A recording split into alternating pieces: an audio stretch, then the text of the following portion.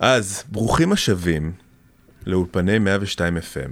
אני דוקטור אורן וייסמן, ואני מומחה לכירורגיה פלסטית, ותודה שחזרתם לפודקאסט שלי, שבו אני מראיין את האנשים הכי חשובים, הכי שווים, הכי משפיעים והכי כיפים, בתחום הניתוחים הפלסטיים, הטיפולים האסתטיים, הציוד הרפואי וכל מה שעוטף את העולם שלנו. והיום אני רוצה לשוחח על נושא שהוא טיפה שונה במחלוקת, אבל הוא נושא שאנחנו חולים עליו, זה הגדלות חזה. זה סך הכל הניתוח הכי נפוץ בכירורגיה פלסטית, וסך הכל מי שיודע את הסטטיסטיקה גם יודע שהוא הניתוח עם השביעות רצון הכי גבוהה בכירורגיה פלסטית. וזה ברמה כל כך יומיומית בעסק שלי ובעיסוק שלי, שהיו ימים שאפילו עשיתי 5 ו6 הגדלות חזה ביום. לשוחח על הניתוח הזה, ועל עוד הרבה דברים אחרים שקשורים להתמחות בכירורגיה פלסטית, ובכלל על תקשורת, אני רוצה להציג את האורח הבא שלי. האורח הבא שלי הוא מומחה בכירורגיה פלסטית, שסיים התמחות מעולה בכירורגיה פלסטית בסורוקה. הוא יצא לשוק הפרטי לאחרונה, בהצלחה מרובה, הוא גם חשף דברים מעניינים על החיים האישיים שלו, והייתי רוצה לומר שהוא כזה קצת נראה כמו הילד הרע של עולם הפלסטיקה, אבל הוא פשוט נשמה. דוקטור רותם צור. הילד הרע של עולם הפלסטיקה. לא באמת, זה סתם, חיפשתי לכתוב משהו מצחיק. זה יצא טוב? לא, דווקא טוב לי עם זה. סבבה, אני אמרתי, אבל אתה נשמה, אתה תכלס. תודה. רותם, תספר לנו שנייה. מה הסיפור שלך כילד, ואיך הוא השפיע עליך ולבחירה שלך בכירורגיה פלסטית כמקצוע? תראה, קשה להגיד שהסיפור שלי כילד השפיע על הבחירה שלי עכשיו, אבל אני חושב שאותה מערכת אישיות, האישית שלי, שהביאה אותי למה שהייתי ילד, פשוט שינתה כיוון, ולא שינתה כיוון, אלא קיבלה ביטוי אחר והביאה אותי למה שאני היום. כי כשחושבים על זה, אנחנו, ואתה כרופא יכול להבין, שנינו רופאים, אנחנו יודעים שיש מבנים של אישיות מסוימים, על כל היתרונות והחסרונות שלהן, ואנחנו מוצאים איזשהו שפיץ, איזשהו קטע קטן במבנה האישיות, ומנסים שהוא בעייתי, מפריע לתפקוד, מפריע לנו להשתלב בחברה וכן הלאה, במקרה הזה הפרעות קשב וריכוז, ומכניסים אותו לתוך איזושהי הגדרה, ואפילו מכניסים אותם לספרים, וקוראים להם גם DSM וכן הלאה. נכון. אבל זה רק חלק קטן בתוך מבנה אישיות, ומי שלא יודע על מה אנחנו מדברים, אני הייתי, אז הסיפור הזה הוא שהייתי ילד מופרע, ושלא הסתדרתי בבית ספר וכן הלאה, כל המונולוג שהקלטתי והפוסט שהתפרסם, ועם מי שקרא בין השורות והקשיב, גם מבין שזה בעצם בעיה קלאסית של קשב וריכוז והיפראקטיביות. זה היה בתקופה שלא היו תרופות.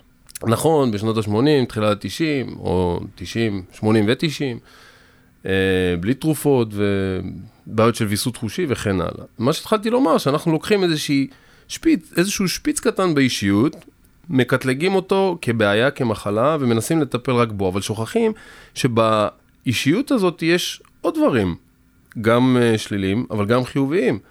וכרופאים אנחנו מכירים את זה, אתה זוכר בבית ספר לרפואה את הקורלציה בין אנשים עם ADHD לבין רמת IQ מסוימת, שבדרך כלל גבוהה. יצירתיות, שזה ביתרונות. בחסרונות יש גם את ההפרעות החרדתיות, OCD, אובססיביות, נכון. פרפקציוניזם, טיפה נרקיסיזם.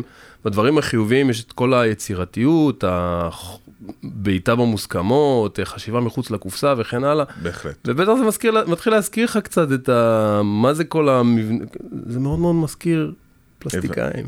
כל החברים שלנו, אנחנו נרקיסיסטים, אנחנו פרפקציוניסטים, כל אחד במידה מסוימת, אבל זה פשוט ככה. אז אותו מבנה אישיות, ואי אפשר להפריד את הבעיות קשב וריכוז, לבין שאר הדברים שיכולים גם להוות יתרון אדיר. אז אותו מבנה אישיות שהפך אותי לילד כזה, פשוט לא עניין אותי, לימודים, זה לא הזיז לי. וברגע שקיבלתי מוטיבציה, ברגע שהבנתי של אוקיי, אני משתחרר עכשיו מהצבא, אני צריך משהו, אין לי בגרות. 12 שנות לימוד לא רצו לתת לי. אפילו זרקו אותי מקורס קצינים בצבא. מה אני הולך לעשות? איך הצלחת דרך אגב להתגבר באמת על מכשול הציונים של להתקבל, אתה יודע, ללימודים, לרפואה? זה לא קל. לא קל, כן, ולמדתי גם בעברית. שם בכלל לא קל. אז מה, השלמת בגרויות אחר כך? תשמע, פשוט, זה אותו מבנה אישיות. חשוב לי להדגיש, וגם אז היה חשוב לי להסביר שלא השתניתי. פשוט, אותו מבנה אישיות קיבל מוטיבציה וקיבל מטרה. או בסדר השני, מטרה שהביאה למוטיבציה. ובסופו של דבר זה עניין של החלטה, ומתי שאתה ממקד את כל הפרפקציוניזם שלך, ואת האובססיה שלך, ואת הרצון שלך, ואת הדמיון שלך במטרה הזאת, היה צריך להתגבר על החסרונות של המבנה אישיות הזה, שזה בעיית קשב וריכוז. אז כשלמדתי זה היה לקום כל 10 דקות רבע שעה, וזה היה לעשות משהו, לקום למקרר, אז גם ישנתי, היום כבר לא. זה היה שנסיגריה כל רבע שעה, לצאתי עם הכלב כל רבע שעה, וכל מה שאנשים שמשתגעים מכל דבר שקורה סביבה, מאיזו טריקה של דלת או whatever, היה קשה להתגבר על זה, אבל מתגברים. אז קמתי כל רבע שעה. דרך אגב, זה נורא מצחיק כשאנחנו אמרת את זה על כירורגים פלסטיים, אני חושב שיש לנו איזה תכונות כזה, אתה יודע, הכי טיפיות שמביאים את רוב הכירורגים הפלסטיים לעסוק מה שאנחנו עוסקים, אבל אני חושב שבאיגוד שלנו יש בערך 120 עד 150 חברים פעילים שהם מומחים בכירורגיה פלסטית, ושם אני מוכרח לומר לך שאנחנו מתפצלים לכל הכיוונים, יש את המופנמים ואת המוחצנים ואת דברנים והשקטים, וזה מטורף. כל סוגי האופי אתה תראה. נכון, אין ספק, אבל אני לפחות רואה הרבה דמיון מהבחינה הזאת, מבחינת קווי אישיות האלה שדיברתי עליהם, ביני לבין עוד מנתחים, חברים שלי, אנשים שקרובים אליי. יש את האלמנט הזה. יפה. אם אנחנו מדברים על איך הגעת לכירורגיה פלסטית, אתה סך הכל סיימת לאחרונה התמחות בכירורגיה פלסטית, שזה 6 שנים ארוכות ומפרכות, בבית חולים סורוקה, ואני לא חושב שהרבה אנשים בכלל יודעים מה אנחנו עושים בהתמחות שלנו. מה זה ההכשרה של כירורג פלסטי, מה אנחנו לומדים שם, מה אנחנו עושים שם. תספר לי קצת על זה, בבקשה. כן, זה נכון מה שאתה אומר, כי הרבה פעמים אומרים פלסטיקה, ציצי תחת, מתיחות וניתוחים אסתטיים, חומצה ובוטוקס. זה לא.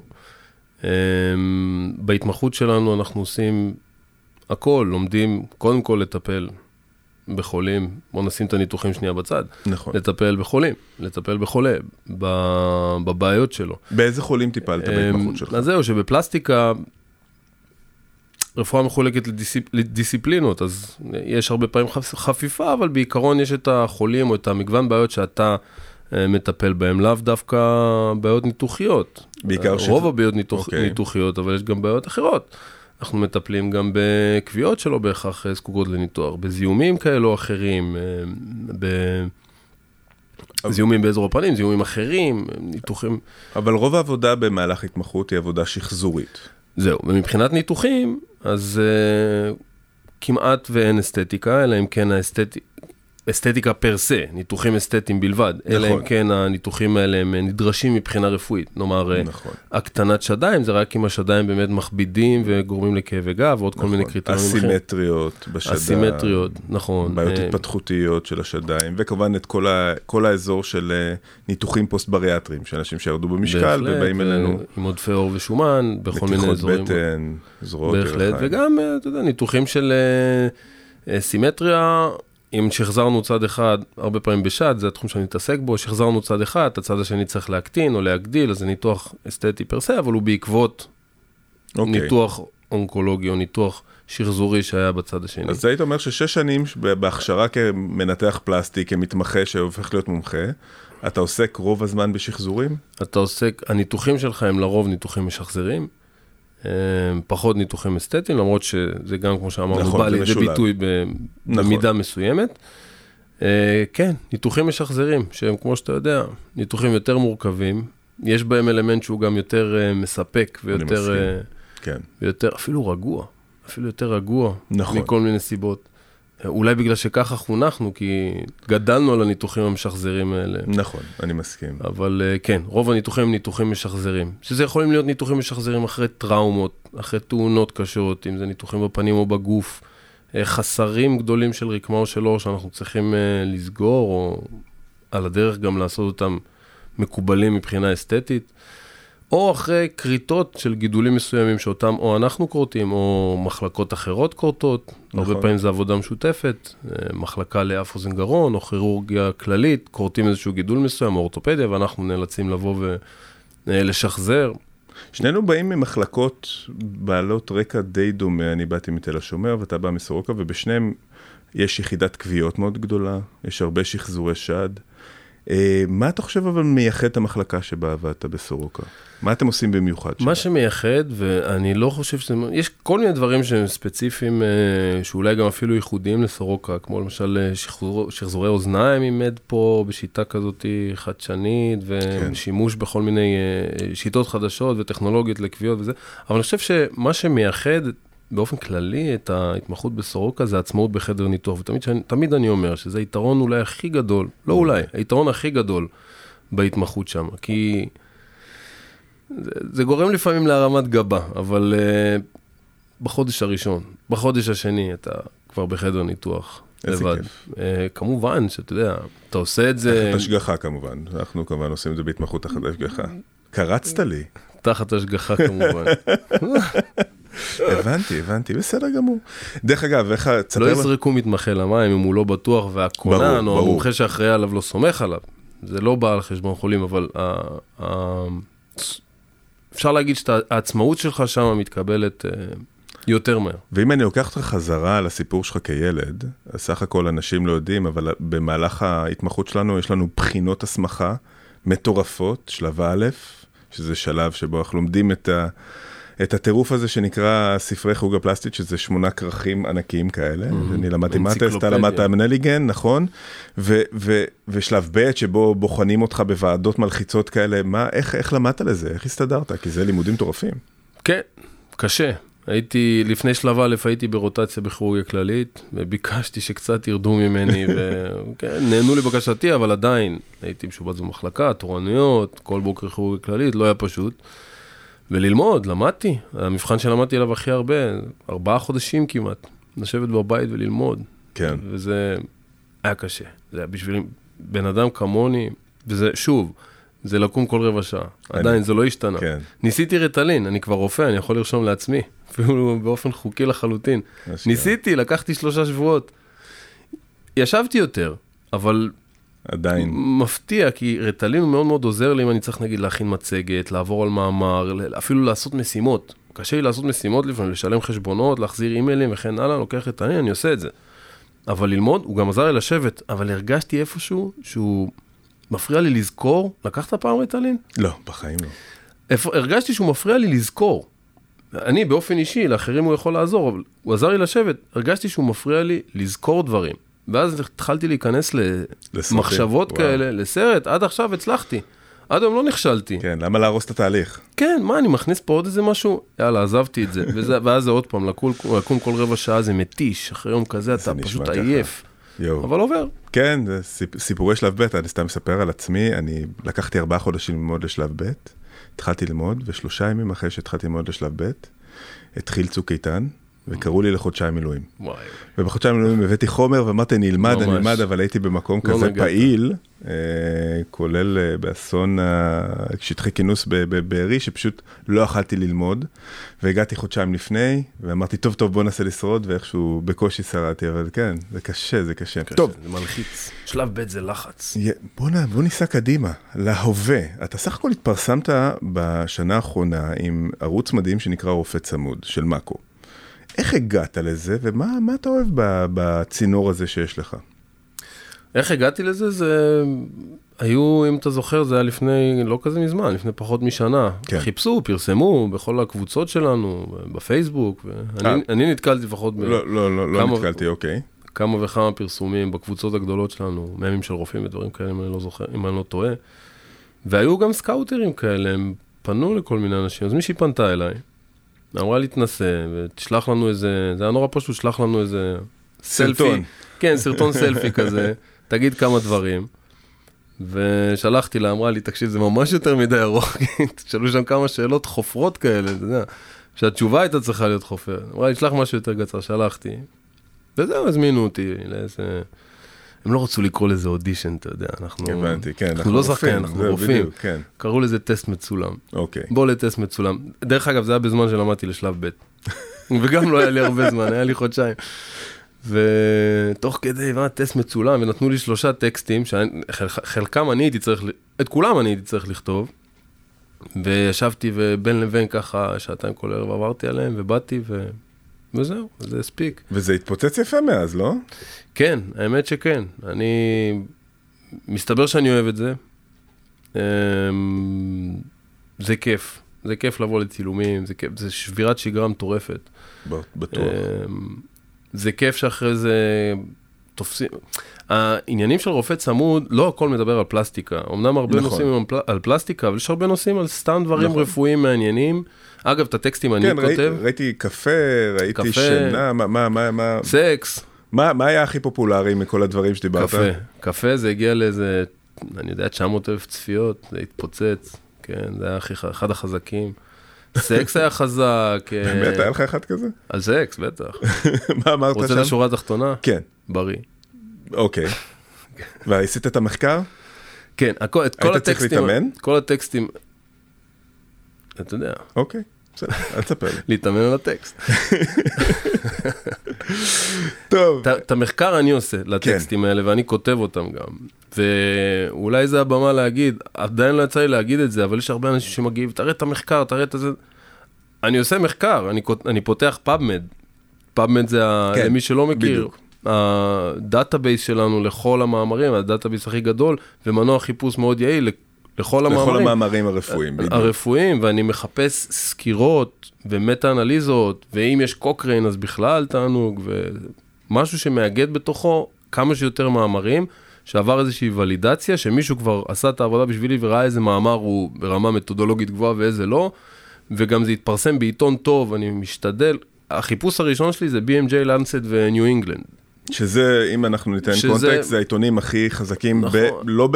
לא בכירורגיה פלסטית, אלא ברפואה בכללי. ברפואה באופן כללי, ומשם אני שואב את המידע, וברור שאני מכניס דברים קצת מעניינים, ופאנ פקטס כאלה, וכן הלאה, אבל המידע שם הוא מידע רפואי מהימן. אז תקפו אותך קצת ככה וניסו להתווכח? לא, האמת שהביקורות הן מדהימות, כלומר, התגובות הן מדהימות, אבל פה ושם יש, תראה לי, צטט לי מחקרים, תראה לי זה, אני לא בא בטענות, כלומר, אני מבין שהם לא יודעים מה התהליך שקורה, כי הרי כמה טקסטים רושם אותם, באמת רופא, אתה יודע, בדרך כלל טקסטים, יש תסריטאי, אבל לא, פה אני התסריטאי. נכון. ואני לא בטוח שאנשים מבינים את זה, וזה בסדר. אבל כן, הטקסטים הם טקסטים רפואיים לכל דבר. וזה לא קל להנגיש מידע, אני חושב שלפעמים הוא מורכב, לצריכה שבשביל כל הציבור. נכון, ולפעמים אנחנו גם קצת אני מרגיש שאנחנו לפעמים קצת נופלים בזה. אף פעם זה לא 100% בשבילי, אף פעם זה לא בדיוק מה שרציתי, אף פעם זה לא כמו בעיני רוחי, אבל זה מצליח יפה וזה כיף. ואז בעקבות זה שזה גם, אתה יודע, לא רק בנושא פלסטיקה, אז נהייתי כזה גם אוטוריטה לכל מיני דברים משונים, שבכלל לא בתחום ההתמחות שלי. כמו? למשל, אתה לא יודע שאני מומחה לקורונה עכשיו? באמת? כן, מומחה גדול לקורונה. וואלה. דוקטור רותם צור, נעים מאוד. עכשיו מתקשרים אליי, עכשיו על קורונה אין לי בעיה לדבר, כי בינינו אף אחד לא יודע על זה כלום. כן. כאילו, הזיומולוג קרא את המחקר הסיני שיצא, אני קראתי את המחקר הסיני, שנינו באותה רמת ידע. בסדר, אתה מנגיש רפואה, זה בסדר גמור. זה בסדר גמור, אבל מתחילים להתקשר ולהגיד, דוקטור רותם צור, נעים מאוד, זה ככה מתוכנית כך וככה, כבר לא זוכר איזה, 2 תוכניות. בתור מומחה למחלות זיהומיות, רצינו לשאול אותך, כי אנחנו עושים עכשיו כתבה על כל סוגי המחלות הזיהומיות המדבקות, חצבת, שחפת, ורצינו שתבוא ותראה ותגיד כמה מילים על כל זה. אוקיי. אני פלסטיקאי. יש לזה מחיר לחשיפה הזאת? יש מחיר להכל. ברור. יש מחיר להכל. כן, יש... אני לא מתלונן, אני אומר גם על זה תודה, אבל יש הרבה בזבוז זמן בעניין הזה. יש הרבה, איך אני אגיד את זה בעדינות, יש הרבה הודעות, הרבה שיחות, וגם לא מעט הגעות לקליניקה שהם, אני לא חושב שהמניעים המניעים הם בדיוק תיאורים שהם רוצים את הטיפול שלך. 100% זה. אם כבר אנחנו מדברים על הקליניקה שלך, אז סך הכל כבר, אתה יודע, פצחת בקריירה פרטית, ובזמן קצר אתה סך הכל מצליח. מה צופן לך עתיד? אז בשבוע הבא אני אמור להתחיל הכשרה בבלגיה. זה כיף. כן, שהזדמנות, די הזדמנות, זו הפתעה שהייתה לי בעקבות איזושהי תוכנית מאוד מאוד מוצלחת של 2 מנתחים מאוד מאוד מוכרים. כן, בהחלט. פטריק טונארד ואלכסיס ורפל, שזה כל מי בדיוק, שכל מי שמכיר כירורגיה פלסטית, מכיר אותם כן, חדשניים והם טובים. ניתוחי חזה, ניתוחי פנים. חזה, פנים, עבודה עם שומן, הזרקות שומן, שזה תחום שאני מת עליו, וזה גם תחום חדש, וחם עכשיו, חם, רותח. מאוד, אני מסכים. ותחום שגם עסקתי בו קצת, והמליץ לי על שני חבר'ה האלה, פרופסור מיכאל שפלן, שזה מישהו שאני מאוד מאוד מעריך, שהיה המנטור שלי עד היום. אז אתה מתכנן לחזור כן, וזה ממש בהזדמנות, והכשרה יחסית קצרה. לעסוק גם בבית חולים וגם בקליניקה פרטית? כן, כמו שאני עושה היום, חצי משרה בבית חולים, בתחום של שחזורי שד, ושאר הזמן, קליניקה פרטית. מהמם. אני יודע, ואמרת לי לפני, שהניתוח האהוב עליך, ואני מסכים דרך אגב, זה הגדלת חזה. בוא תספר לי למה זה הניתוח האהוב עליך, ומה הדגשים האישיים שלך בעיה שאתה עושה את הניתוח הזה. קודם כל ציינת קודם, שזה הניתוח עם הכי הרבה סביעות רצון מצד מטופלות. נכון. ואין דבר יותר כיף ממטופלת שמחה, תסכים נכון, איתי. אני מסכים איתך. וזה כיף. הן לא שמחות על הגודל, הן תמיד היו רוצות גדול, נכון, זה משהו אחר. אבל, נכון, נושא לפרק אחר. למה? זה דבר על זה. מאוד, זה כיף לעשות ניתוח ולקבל מישהי עם חיוך על הפנים ומרוצה, ולקבל הודעות שינית לי את החיים וכן. זה תענוג, זה כיף גדול. חוץ מזה, אני איפשהו, זה הניתוח הנפוץ ביותר. נכון. בישראל וגם בעולם. וחוץ מזה, אני מרגיש איפשהו שזה איבר שהוא, אולי בגלל זה גם, אולי זאת אחת הסיבות שזה הניתוח הנפוץ ביותר, זה איבר שיש לו משמעות כל כך גדולה, גם מבחינת הדימוי הגוף, גם מבחינת, זה האיבר הכי נשי שיש בעיניי, לפחות, ואני חושב שגם בעיני הרבה נשים, יש לו משמעות תפקודית, שהיא אחרת מאשר, היא לא בנאלית, בוא נגיד את זה. ועוד כל מיני דברים שמייחדים את האיבר הזה, ואני חושב ששינוי באיבר כזה, זה השינוי הכי משמעותי שיכול להיות, או בין המשמעותיים. ואם אני אכנס איתך לפרטים ספציפיים, האם יש לך איזה דגשים שאתה מתמקד בהם שאתה עושה הגדלת חזה? תראה, אז זה ניתוח שנשמע פשוט בעיני הרבה אנשים, לא פלסטיקאים, פלסטיקאים יודעים שהוא לא. נכון. פלסטיקאים טובים יודעים שהוא לא כזה פשוט. אבל בעיני האנשים שאנחנו מטפלים בהם, ניתוח של שעה, פותחים, מרימים, מכניסים, תופרים, חתך כזה קטן. אז זה לא.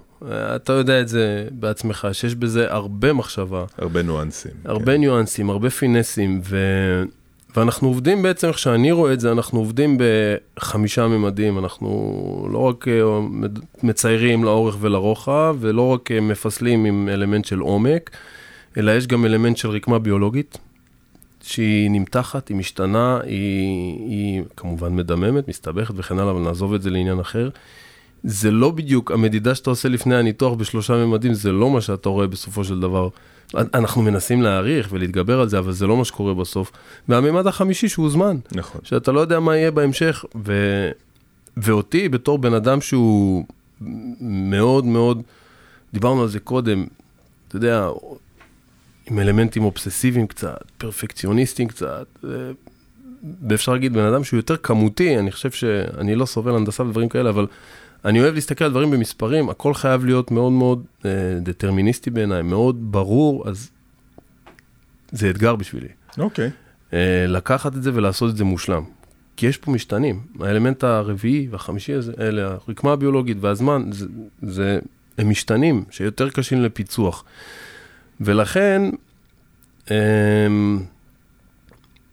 רכשתי כמה שיטות שלא גיליתי בעצמי, שפשוט דברים שראיתי של מנתחים אחרים, דגולים. נכון.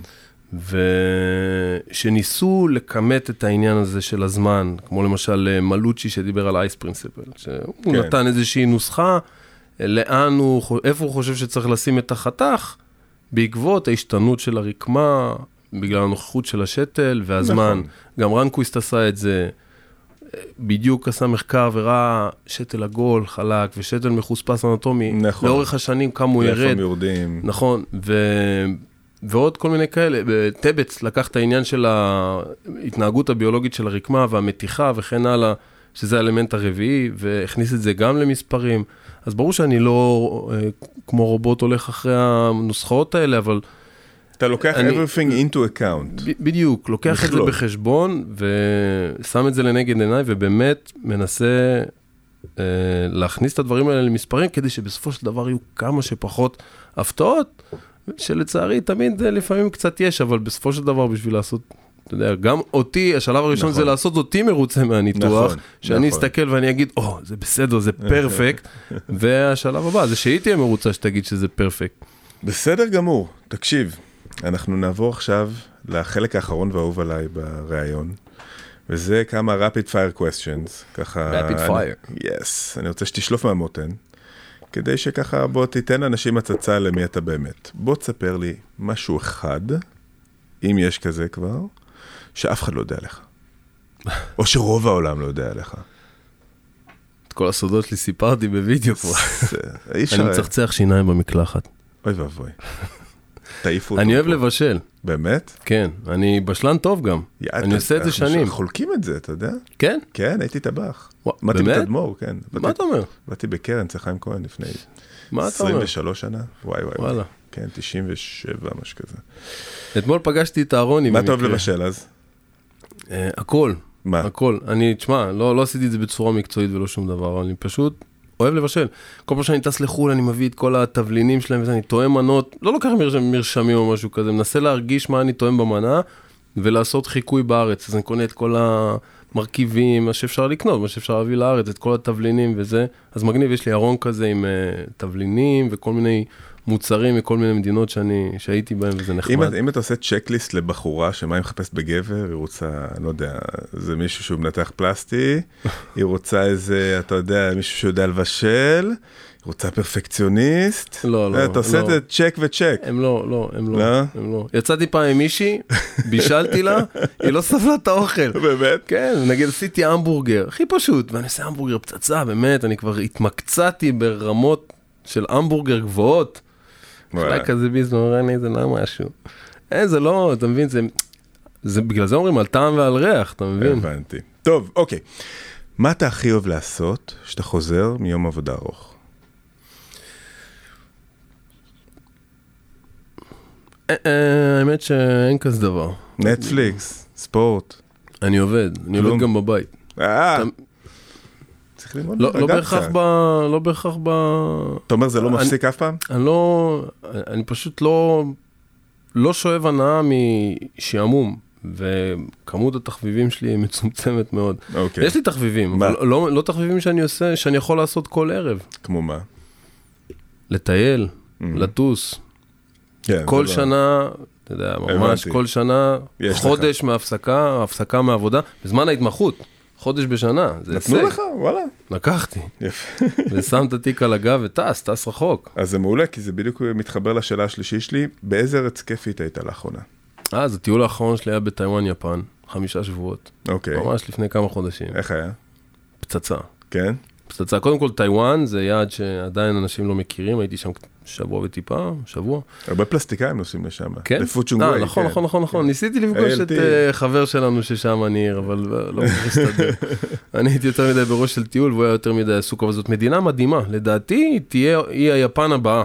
טוב, ויפן זה עילוי, כל מה שמספרים נכון. כן? מדהים. אז זה כיף. אולי אמרת לי את התשובה לשאלה הזאת, אבל מה הטיפול שאתה חייב לעשות, או הניתוח שאתה חייב לעשות? אולי זה משהו כזה שהוא אז אמרתי, אבל זה לא מה שאתה חושב. דווקא אמרתי את זה בתחילת השיחה, דווקא את הטיפולים, את הניתוחים השחזוריים, שחזורי שד. כן. שמשלבים בעיניי גם ניתוח, גם הצלת איבר, או הצלת חיים, אם אתה מסתכל על זה ברמה הפסיכולוגית, עבור חלק מהאנשים, וגם אלמנטים אסתטיים, וזה הרבה יותר מאתגר, ואלה ניתוחים הרבה יותר קשים. אתה גם צריך לשחזר את האיבר, שמן הסתם יותר קשה, וגם לשלב פה אלמנטים אסתטיים, כלומר, אתה לא מאבד מהצד האומנותי והיצירתי שיש בניתוחים האסתטיים שאנחנו עושים באופן פרטי. אז הייתי אומר ניתוח שחזורי. מהמם, ושאלה אחרונה, ויש לה משמעות, אז תחשוב טוב לפני שאתה עונה, מה המתנה שאתה הכי אוהב לקבל ממטופלות? זה יקבע לך את העתיד, תיזהר. אתה תוצף. מה, הייתי רוצה להגיד שעון, כדי להתחיל לקבל שעונים, אבל לא. תתנסה. אני אוהב את הדברים, לא, התשובה היא קלה. אני אוהב את הדברים שבן אדם מביא משהו ממנו. מהלב. אתה מבין? כן. נגיד מישהי ציירה לי ציור. מדהים. לא נראה, אתה יודע, היא לא ציירת מדהימה, אבל מה זה משנה? זה מדהים. זה מדהים. זה מדהים, זו אומנות שהיא יצרה. אז כל דבר שהוא מהלב. כן, יצרה איזה פסל מכל מיני אומים כאלה וזה. זה מדהים, עשתה את זה מיוחד בשבילך. זה מדהים, זה חלק ממנה. יש רותם צור מאומים, אתה אומר? לא רותם צור, צורה קצת אחרת. ואתה יודע, ואפילו מכתב נכנס לקטגוריה הזאת. כי זה נשאר, וזה אפילו לפעמים נכנס למסגרת ונשאר על הקיר שלך. הבקבוק יין לא נשאר, לא שורד אצלי הרבה. אני מסכים. טוב, אז בוא, כדי לסיום, תגיד לנו איפה אפשר למצוא אותך? פייסבוק, אינסטגרם. פייסבוק כמובן. אוקיי, מה זה? פרופיל אישי, רותם צור באנגלית, TSUR, או דוקטור רותם צור בעברית. יש לך פרופיל עסקי? מעולה. יש את העמוד של רופא צמוד, פשוט כותבים רופא צמוד. ובאינסטגרם? אינסטגרם אני חלש, יש את העמוד האישי שלי, צור רותם, TSUR רותם, מחובר. תתחיל, זה יבוא. It will come. ואותי אפשר למצוא דרך אגב בדוקטור אורן וייסמן בעברית, ואורן וייסמן באנגלית באינסטגרם. רותם צור, תודה רבה על הזמן שלך, איזה כיף שבאת. היה תענוג, האמת כיף. יאללה חמוד. תודה רבה.